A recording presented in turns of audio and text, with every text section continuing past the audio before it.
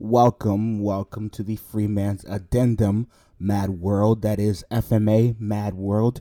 Again, I'm your host. Why am I saying again? I'm your host, Victus D. Void. Excuse me. Today I have a few ideas I want to talk about, but I also want to apologize for the inconsistent upload times. I've been going through some crap. I'm also training for a new position.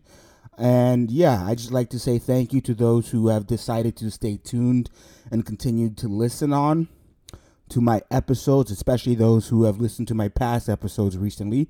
Shout out to you guys. Today I have a rehash of a conversation I had on Discord or on a Discord server that I used to run. Well, I still run, but it's kind of dead. I'm not going to lie. It died pretty quickly, but it is what it is. But this conversation involves why I no longer care about politics. Yes, I know what the left is doing right now is a problem. Yes, absolutely, it is a problem. But do not be deceived. The left only controls the media for now. That's because their political party is in power. In America and in most Western nations, the people consistently shift from right to left every 10 years or so. The left's goal is again to establish a communist utopia, while the right's goal is to create a corporatocracy where the rich elites at the top control everyone else. So basically, they're in the exact same, or at least their goal is the exact same thing come the end or the completion of their agenda. Watch. As things go on, social media platforms will go from far left to far right, and the right will be the problem once again. And of course, they'll go back to waging wars for oil and corporate bank power while using fake nationalism as a cover. I no longer play the right versus the left game. It's just a waste of my time now. I just follow the word of God and reject nonsense, and I call it out. Notice how both the far right and the far left use the same arguments to justify their beliefs. They both use identity politics that require individuals to separate themselves with extreme tribalistic standards and paint one side as bad and the other as good. Don't get it twisted. There are definitely bad guys and good guys. The groomers and commies on the left are 100% evil and should always be fought against. However, we also need to fight against the genocidal maniacs, the Nazi pagan pedophiles of the far right. They too are evil and should always be fought against. You want to know what all those communists and so-called Chad nationalists have in common? They both regularly get exposed for pedophilia, homosexuality, or just being furries. They are degenerates with the same objective but different methods. We, of course, should value tradition and both cultural unity at the same time. We don't need to be friends that hold hands, and we don't need to race mix either. However, mindless slaughter based on nothing but philosophical doctrines makes you the bad guy. That is the point, but people can't seem to grasp this concept. You see, it's all part of the allure of Babylon. You know, that nation state that the Bible refers to as both a physical and metaphorical presence. What made Babylon so infamous was that the Babylonian society was addictive, seductive even. You can also include Rome into it. One of the best tactics both Rome and Babylon used for conquering was simply offering their rivals access to the luxuries they could provide. They recruit, educate, or brainwash, and their enemies would eventually submit. That is the tactic of the Babylonian nightmare that was predicted to rise and control the world throughout the ages. Hence why politics means so little to me. We are not at war with political deviants, but rather evil. But at this point, I've really started to think, is there really a reason to keep going? You know, is there a point to this fight? I don't know. I've come to the conclusion that I do know, and that conclusion is that there is no point. I've come to realize the unfortunate truth that no one wants to solve the problem. We all would rather spend our days arguing over who's to blame, who started things, and whose contributions to the problem as a whole has been more destructive to the American system or human civilization as a whole. Let me make this clear. There is 100% a group of people we need to blame. But this group does transcend cultural, ethnic, political, and social barriers. Well, for the most part. However, who you think is the problem is in fact not the problem, and you obsessing over the problem makes you just as much, if not more, of a problem than you believe they are. This is the rising of the culture war, and it's retarded. I've come to understand the root of this retardation, and it's made me bitter over the years. Sure, there are differences in culture and how each and every one of us are brought up, but we've seen millions and billions of examples that prove that cultural limitations can be broken when individuals actually approach the challenge with honest intentions and loving hearts. Even then, I'm not here to preach some kumbaya doctrine. I do not think we can all just hold hands and dance together in a circle to solve our problems. Terrible things have transpired throughout history and modern times, giving justifiable reasons for individuals to hate one another. I'm not going to tell the 55-year-old black woman who watched her dad get lynched by officers and white people to put aside her emotions and not hate the white race, and neither do I have any intention of telling white people watching so-called black civil rights leaders of our modern era push for policies that are less anti-discriminatory and more anti-white. I don't want to tell them that racism is bad either. And also, I definitely do not care enough to tell Asians not to hate one another, since I can't really tell them apart, enough to know which ones are more hated than others. But I do know Japanese are pretty high on the hate chart, for at least by other Asians. And the last thing on my mind is to go down to South America, where Latin American gangs wreak havoc on their people for drug territory, and try to tell them that we are all one big family. No, I don't want any of that crap.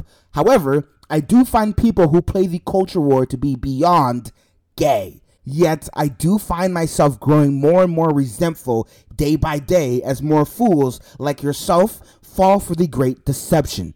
Right now, today, I ask you, all of humanity, allow me to ask you this. For what reason do you wish to harm your fellow man instead of the enemies that have pitted you against one another? Can you provide me an answer?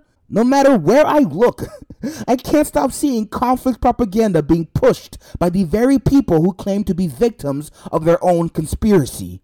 The woke whites and black nationalists will cry racism, yet racially profile all white people as Nazis, while the white nationalists cry discrimination, yet perpetuate the stereotype by, actually being racist. How do both of these sides justify their behavior?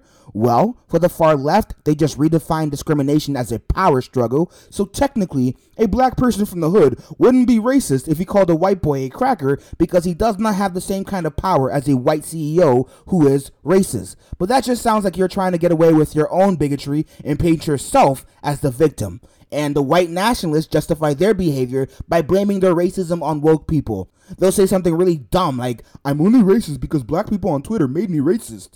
Okay, bud, you're full of crap. If someone saying something stupid on Twitter is enough to make you racist, then you were more than likely already racist to begin with. The stupid stuff said on Twitter was just the fuel you needed to become bolder with your racism. Either that, or you are a weak-willed smooth brain who can easily be deceived by the forces of darkness.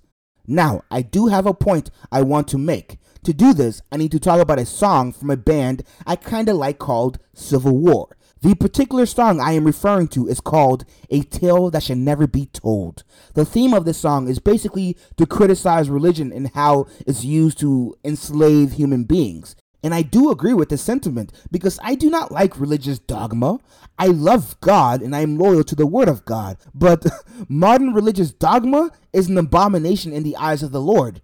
But I'm not here to discuss religion or even the whole of the song. What I really want to talk about is the opening verse of the song. The verse goes, I am a story on the grand illusion. I walk amongst the living dead.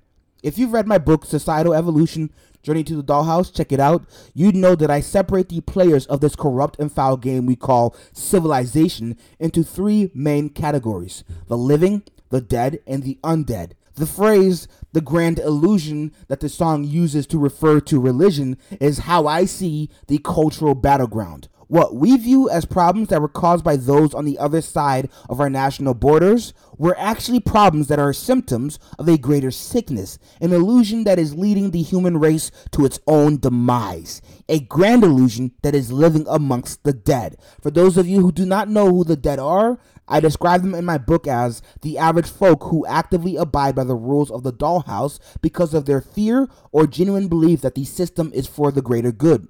The dollhouse in this situation is the grand illusion, a set of rules, a way of thinking, a philosophical hierarchy that keeps the human race enslaved and submissive.